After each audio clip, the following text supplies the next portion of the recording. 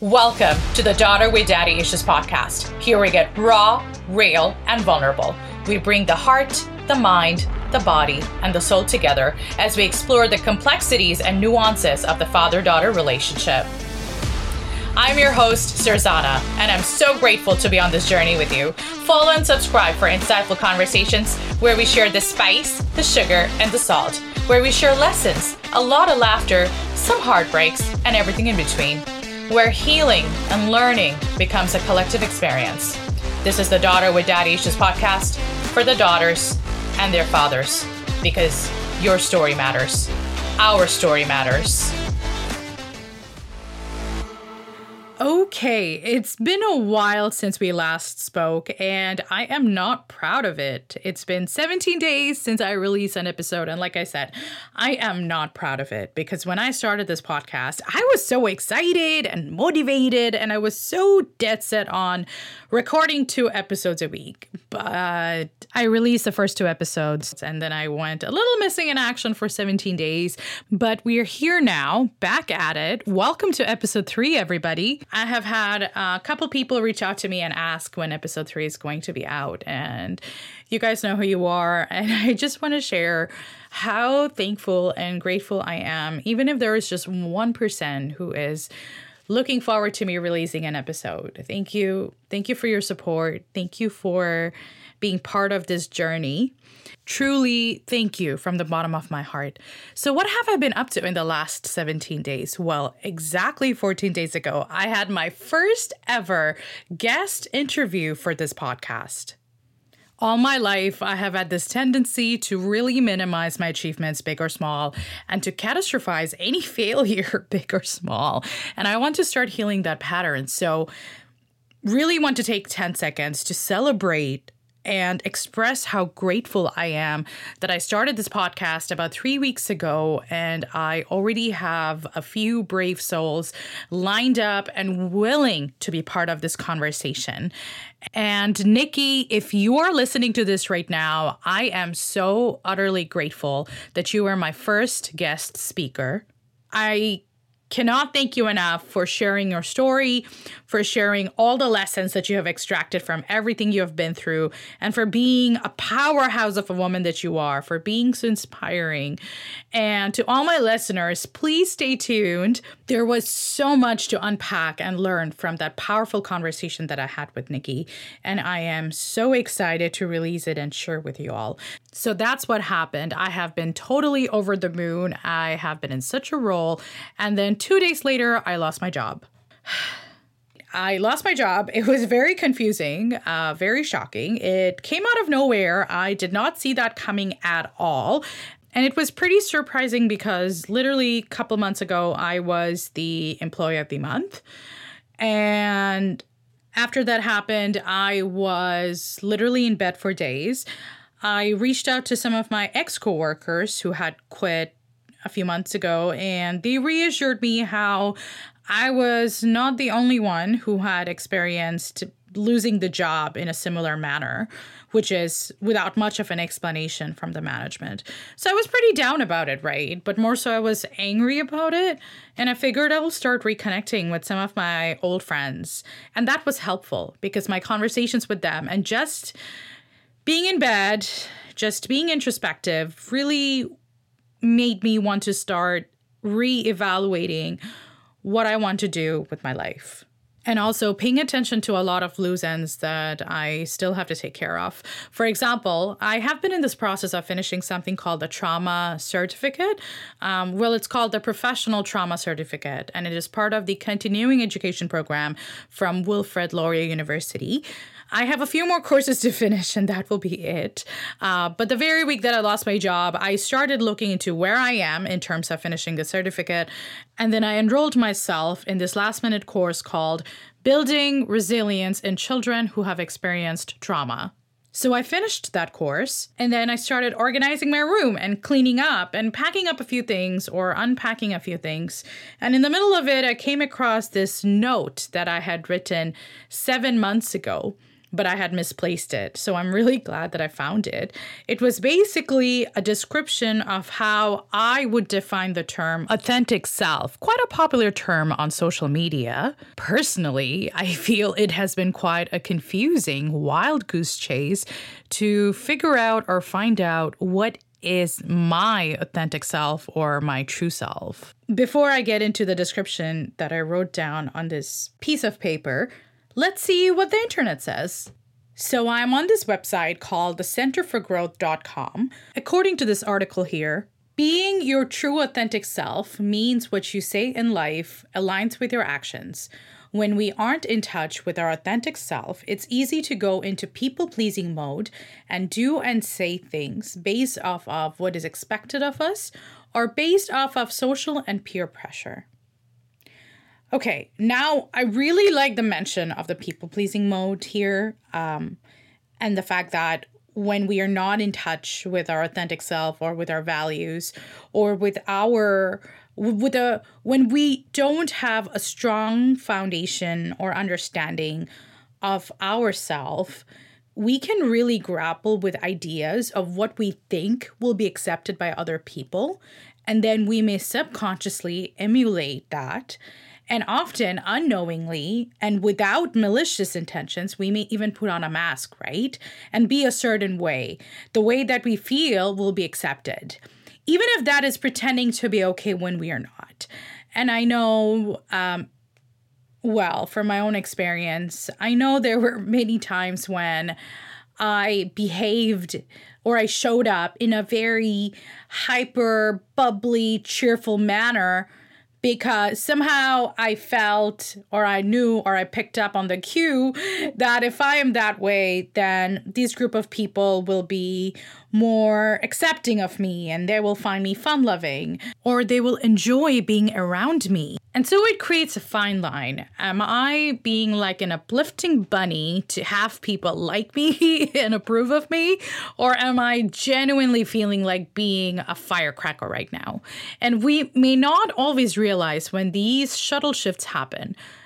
Maybe sometimes we are very quiet in a place because we are afraid that if we say something, we might not be considered as an agreeable individual, or we'll be called too much of this or too much of that. So these shifts can happen in a subtle, sneaky way, even though they are manipulative in nature. And unless and until we bring awareness and consciously choose how we want to show up, we may continue being a hamster on this people-pleasing wheel. I don't want to digress too much, so let's move on. This is what Richard Schwartz says about the authentic self. The authentic self is the core of a person, which contains leadership qualities. There are 8 C's: compassion, curiosity, clarity, creativity, calm, confidence, courage, and connectedness. And 5 P's: presence, patience, perspective, persistence, and playfulness. For those who don't know, Richard Schwartz is the founder of Internal Family Systems Therapy, or the IFS model. I learned about the IFS model during one of my therapy sessions all the way back in 2018. And I very much still admire it, and I find it very useful. In fact, currently I'm reading a book called Working with Anger in Internal Family Systems Therapy. And I'm so excited to share everything that I'm learning from that book in one of my episodes. But in short, the internal family systems model basically says that our inner world is like our inner family. And within that family, we have parts of us with different sub-personalities and roles and likes and dislikes, often conflicting ones. So that's IFS, you guys. And then I found another article written by Hilary Jacobs, and this is an article from 2023. And this is one of the parts that I really liked. She writes, "To feel authentic, we need to know what's happening in our mind and body. If we fear our inner experience, we will avoid ourselves and lose connection to who we are. Specifically, finding our authentic self involves building greater awareness and acceptance of our thoughts, emotions, beliefs, wants, needs, wishes, and desires. Our budding self-acceptance cannot be conditional, but instead wholehearted self-acceptance. This requires making the effort to compassionately tolerate our flaws and celebrate our virtues. In the process of forming a deeper connection to our authentic self, we will no doubt face aspects of ourselves that we don't like or that no longer serves us. For example, we might uncover a belief that we must be perfect to be loved. We might become aware of defenses like shifting automatically into blaming and judging others and ourselves.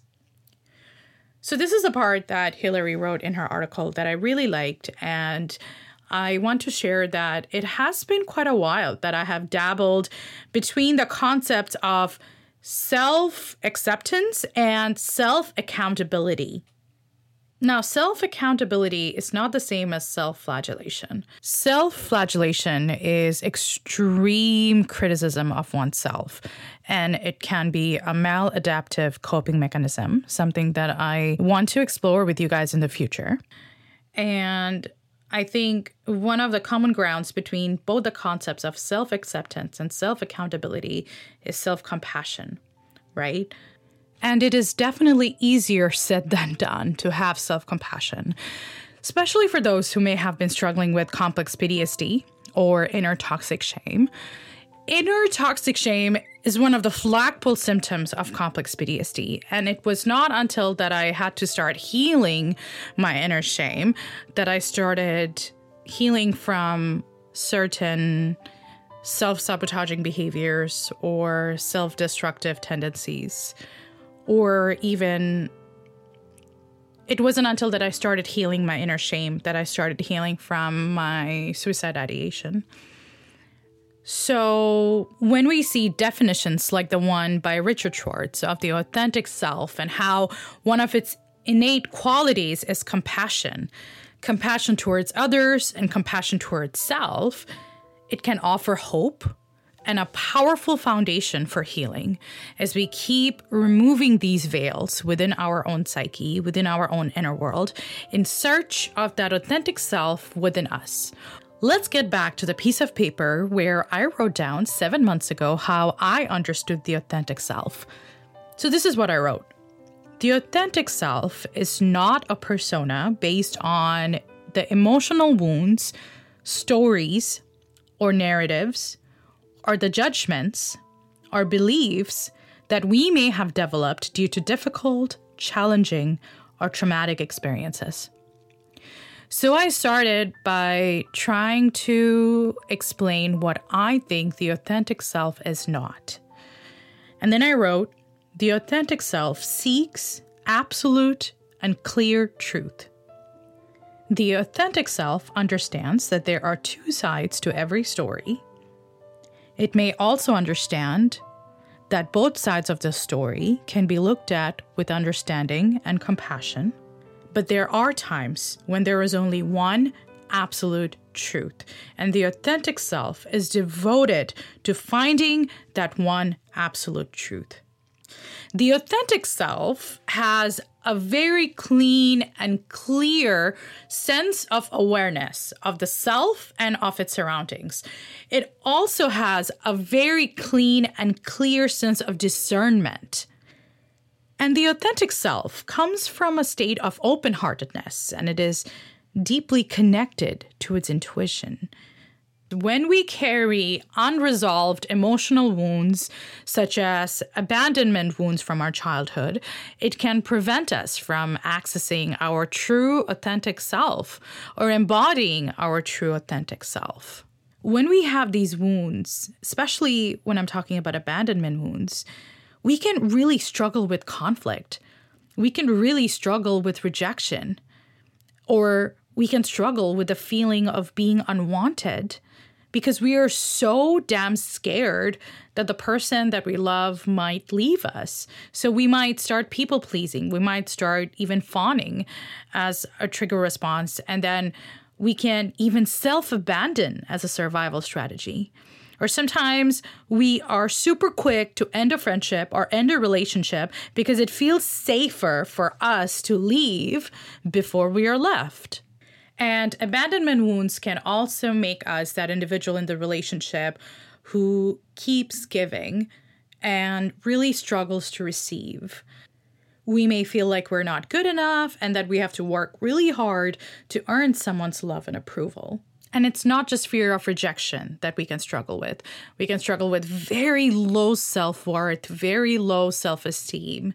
We may feel afraid to speak our truth. And sometimes we hide ourselves so much that we can even not have the courage to own up to our own selves, let alone other people, of what we really want.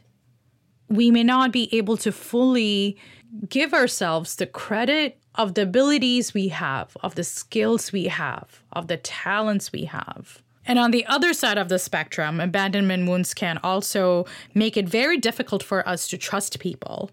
And so we start building up all these walls around us to protect us.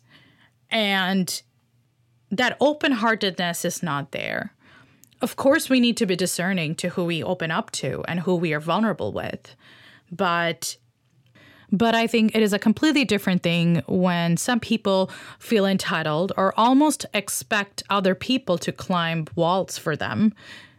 When you're expecting someone to climb walls for you, there is not much teamwork involved. In my idealistic opinion, I think it's crucial for teamwork to exist, whether that's a friendship or a romantic relationship or a marriage. And the truth of the matter is, this is actually a sign of low self-worth as well. I do admit that there were times when I had expected my ex-partner to be the one to come and coddle me after a conflict and to be the one to initiate repair. And obviously, I had to do my own healing and I had to kind of go through my own journey to understand that just one person cannot be the one responsible in a friendship or a relationship to always initiate a repair. And if you are the one doing that in your relationship and your partner or your friend is okay with such an imbalance, then just know that that's not teamwork and know that it's not sustainable in the long run. So just to quickly summarize, abandonment wounds can lead us to having fear of rejection, difficulty trusting others, low self-esteem, fear of intimacy. The fear of being abandoned, again, can result in a fear of intimacy. And so individuals may avoid getting too close to people to protect themselves from potential emotional pain, which, again, is different from living from a place of open-hearted, authentic self, where we are discerning, but we are open to trusting, being vulnerable.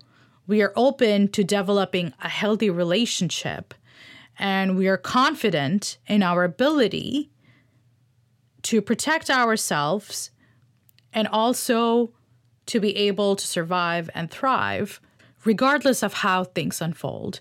We trust ourselves. We trust God. We embrace uncertainty. We are calm. We are curious. We are confident. We are creative. We are courageous. We are playful. We are present. We are persistent. Some other ways that abandonment wounds can manifest is through emotional dysregulation, difficulty setting boundaries, dependency issues, perfectionism. I really relate with the perfectionism part, difficulty letting things go. And I have been there. Abandonment wounds can really create a fear of losing control or losing the people that we love so much, making it challenging to let go of relationships, even if they are unhealthy or unfulfilling. And we see this a lot when it comes to trauma bonds, right? And last but not the least, another manifestation of abandonment wounds can be isolation. For me, learning and healing from my self-abandonment tendencies, again, which comes from abandonment wounds, has been such a journey. And I'm still in this journey. I'm still trying to figure out how my self-concept and my self-abandonment tendencies comes from my father wounds or my daddy issues. And I just realized I have been talking so much about abandonment wounds without even defining what is emotional abandonment. So emotional abandonment is the result of a significant person discarding you, dismissing you, devaluing you, or not acknowledging you. So abandonment wounds at its core refer to emotional injuries resulting from perceived or actual abandonment. And there is absolutely no doubt that there is so many of us who were not only physically, but sometimes emotionally, and sometimes unintentionally were abandoned by our fathers. There can be emotional unavailability. If a father is emotionally distant, unavailable, or neglectful, or even punitive, it can leave a child feeling abandoned emotionally. This lack of emotional support can lead to feelings of rejection or even unworthiness. Then there is physical absence. A father can be physically absent from a child's life due to maybe divorce or separation or work commitments, or other reasons like he's having an affair with someone else. And I'm really sorry. I'm laughing about that. But I don't think it's often talked about how daughters, and maybe sons too, but I can speak from, a daughter's perspective, how daughters experience this secondhand betrayal when our fathers are not loyal to our mothers and can get into another relationship behind our mother's backs.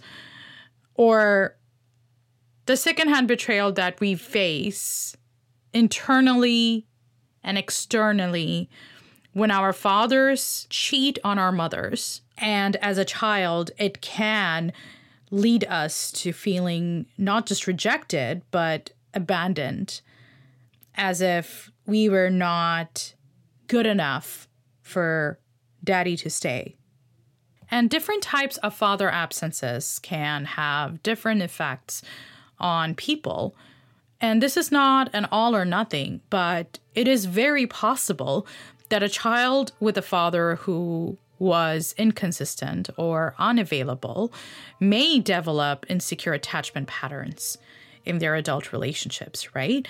So, in my opinion, it is important to explore the different father absences, and stay tuned for the next episode, because that is where we will be exploring more about what is trauma and what are the different types of father absences.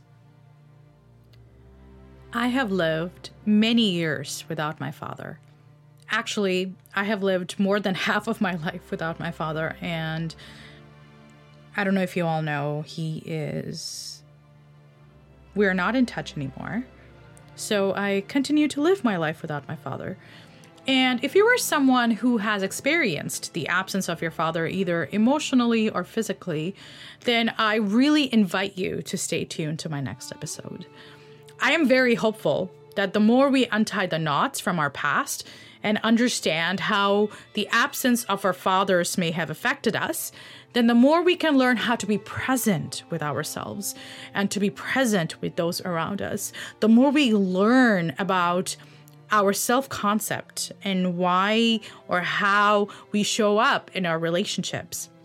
And the more we can identify that we may have needed certain things as a child from our caregivers, but we didn't receive it at the time. And we can learn how to offer that to ourselves now in our healing journey. And we can also learn how to offer that to our future children. And we need to learn that, and we need to heal ourselves as much as we potentially can, so that we're not just here complaining about the intergenerational trauma or the intergenerational wounds that we inherited, so that we don't pass on that intergenerational wound or trauma anymore. I am sure that everyone has heard, hurt people hurt people. Well, healed people heal people. So my question to everyone is, can we really call ourselves compassionate beings or responsible beings if we do not prioritize our healing so we can stop hurting other people, whether that's subconsciously or consciously, knowingly or unknowingly?